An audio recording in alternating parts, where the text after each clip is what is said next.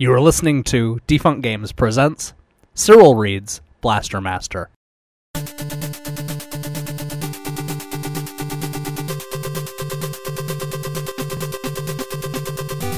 Previously on this season of Blaster Master, we were introduced to Jason, a frog-loving kid who accidentally slid face first into a heap load of trouble.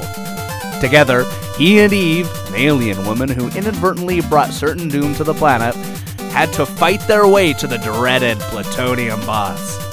But when Eve was kidnapped, Jason had to go it alone. Before long, Jason came face to face with Alex, a friend from the above world who was also a pet lover.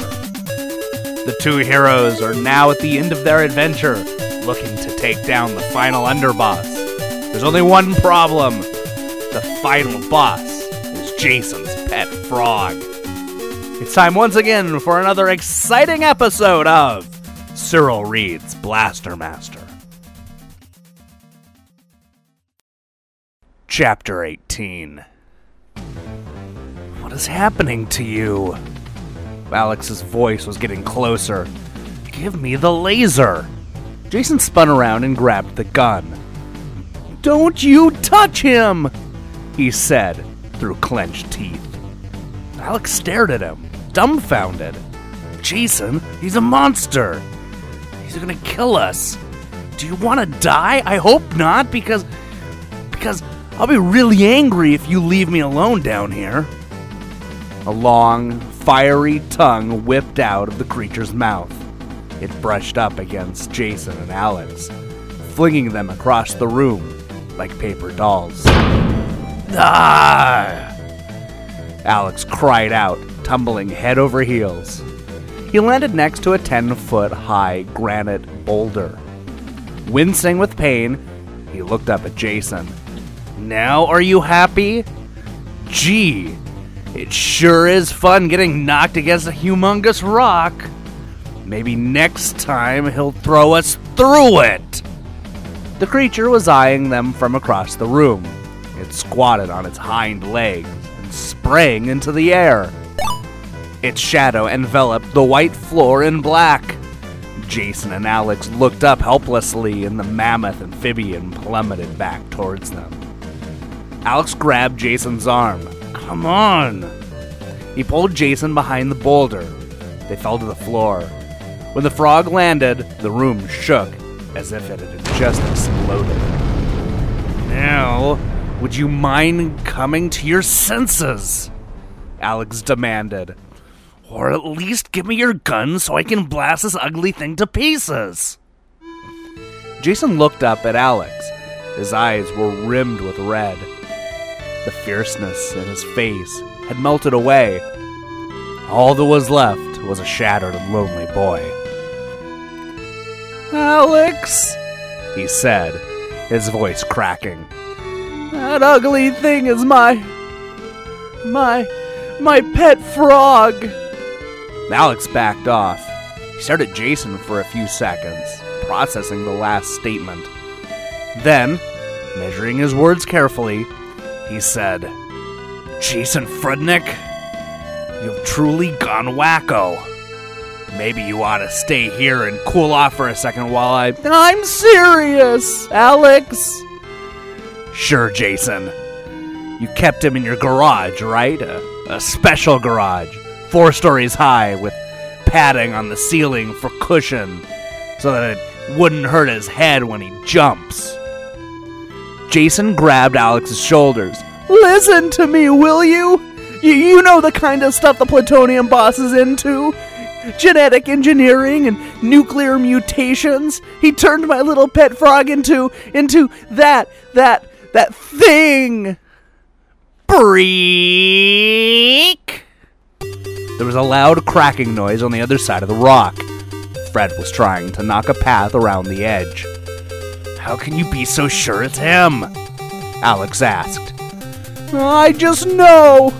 When you've been around a pet every day of your life, you get to know him like a person. If Fred were in a room with all the other frogs from Long Island, I'd be able to tell him apart in a second. Alex nodded. I felt the same way about Plutarch. Plutarch? Yeah, my pet lobster. Alex lowered his eyes. It was the 5th underboss. So, you knew I wasn't crazy all along? Jason said. Why didn't you say anything? When we were on level 5. Break! The rock shook. Fragments of granite shot upwards from the other side of the rock. If Fred couldn't get around, he was going to just blast his way right through. I didn't say anything, Jason, because it wasn't really Plutarch. But you just said... That's my point, Jason. Our pets were gone. They're gone. The minute the plutonium boss began changing them, they became something different. Robots, killing machines, whatever personalities they are history, pal. Just remember, you are no longer looking at Fred. You're facing a creation of the most evil creature in the world. We've destroyed all of his underbosses, and now he's trying to prey on your weaknesses. He knows we'd never fire on our own pets. But he's wrong, Jason, because Fred and Plutarch are dead. They're dead. He killed them. And you know what? If they could, they'd be cheering us on right now. Break! The entire top of the boulder flew off, crashing into the wall to their side. They dove to the ground for cover. Jason reached for his gun. When he sat up, his face was set with grim determination. You know what, Buffoni? I never really thought I would hear you say something that actually made sense. Alex smiled. We're in this together. Let's go, was Jason's reply. Holding the laser with 2 hands, he stepped around the boulder. He planted his feet in firing position. The creature that was once Fred turned to face him. His mouth was twisted into a horrible leer. Smoke billowed out from between his lips. Before it had a chance to shoot out its tongue, Jason opened fire. Break! Break! The scream sliced through Jason from his head to his toes by way of his heart. The force of the explosion threw him backwards.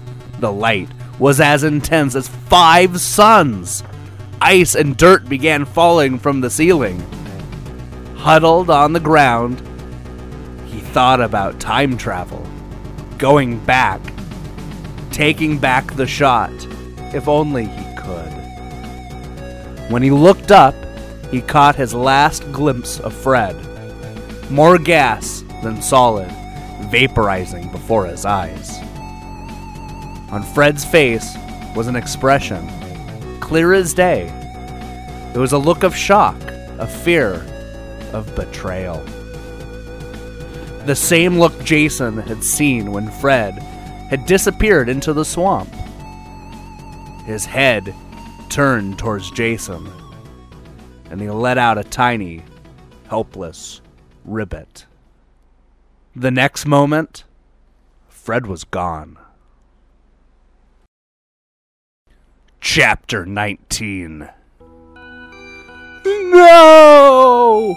Jason's voice was raw with emotion.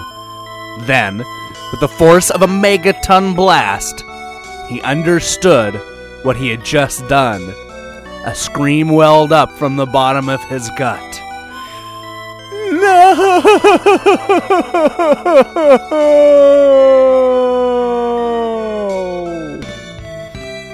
A falling chunk of ice just missed his head. Come on, let's get out of here, he heard Alex shout. Jason welled up. You lied to me, he said. That was Fred, or at least there was some of him left, some hope, but now he's... More ice and soil spat towards them from a wall, suddenly collapsing. Alex grabbed Jason by the wrist. Leader for that! This place is caving in! Jason realized his friend was right. Fred was gone, but now they had to save their own lives. They ran out the door and into the outer room. There, blades of ice were raining from the roof like oversized sleet. "What a way to go," Alex shouted, impaled by an icicle. It was getting harder to maneuver. The ground was covered with piles of debris. Jason fell, then Alex. The outer door was now 20 feet away. Alex moaned. "My ankle." Jason pulled him up. He put his arm around his friend's shoulder. "Here, lean on me." Together, they began hobbling towards the door. But it was too late. A refrigerator-sized chunk of the ceiling fell in front of them, in front of the door. "Great," Alex said. "Now what?" Jason opened his mouth to answer, but it was interrupted. "Now what? Do you think you have a choice?" The force of the plutonium boss's voice alone was like a dynamite blast. Jason and Alex were flattened against the floor. There wasn't time to think. Then, Jason and Alex were lifted off the floor. They hovered in the air, as if supported by invisible hands. "What the?" was all Alex could say before he and Jason began to move. Through the air, through walls, through tunnels, at blinding speeds. They passed through every level, every room. All the robots, all the enemies they had faced, now stood motionless, silently watching Jason and Alex speed by. They shot towards granite walls, steel walls. Each time, they covered their heads. But when they passed through, they didn't feel a thing. Somehow, they were being protected. They were traveling in another dimension. They were being saved for something. And when they stopped, they had an idea of what that something was. Standing before them was the plutonium boss.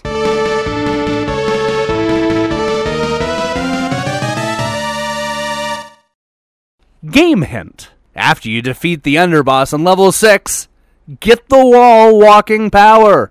Go back to level 2 and find the secret door to level 7.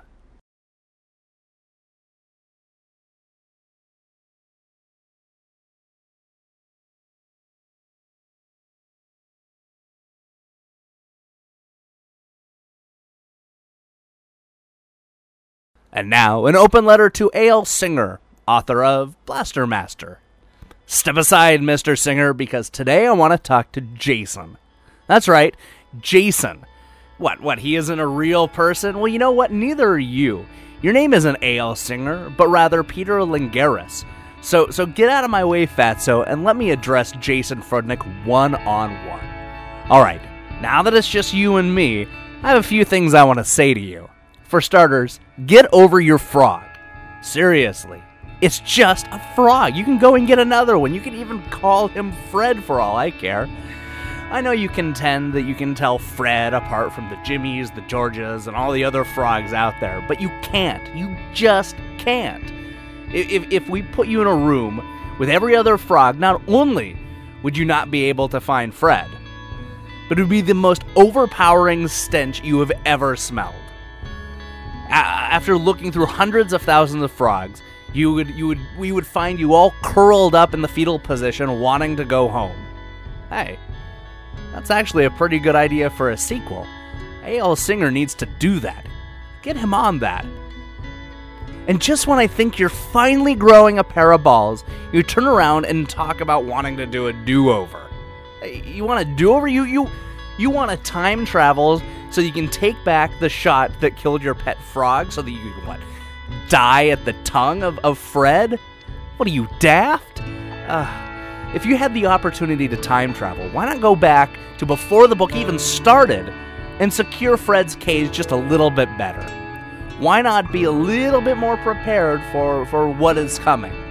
How stupid are you? In fact, If you're going to time travel, if you have a time travel machine, why even worry about Fred at all? Just go back to the beginning, get Fred, and then go on this awesome adventure. Like stop the government from killing JFK, or tell Amelia Earhart not to take that flight, warn all the people on the Hindenburg, warn Hawaii of the Pearl Harbor attack. I mean, come on. There are so many things that you can do. And really, wouldn't that make for a much better book series? You and your pet frog go traveling through time and the world and solving mysteries and resolving some of the world's biggest tragedies. This is way better than the shit A.L. Singer has me reading. And one more thing. Can you just smack Alex for me? Just the right hand to the cheek. Who the hell has a pet lobster? And if that wasn't bad enough, who calls him Plucktard? Plucktard? And even if I'm willing to accept that Alex has a pet lobster named Plucktard, I still don't understand how he let him go. Lobsters aren't exactly fast runners, especially when they're on dry land. I can understand having problems catching a frog, but a lobster? Give me a break. You know, this whole book's really starting to collapse, and I think that you're the one to blame. I'm sick of talking to you. In fact, just put A.L. Singer back. Actually, forget it.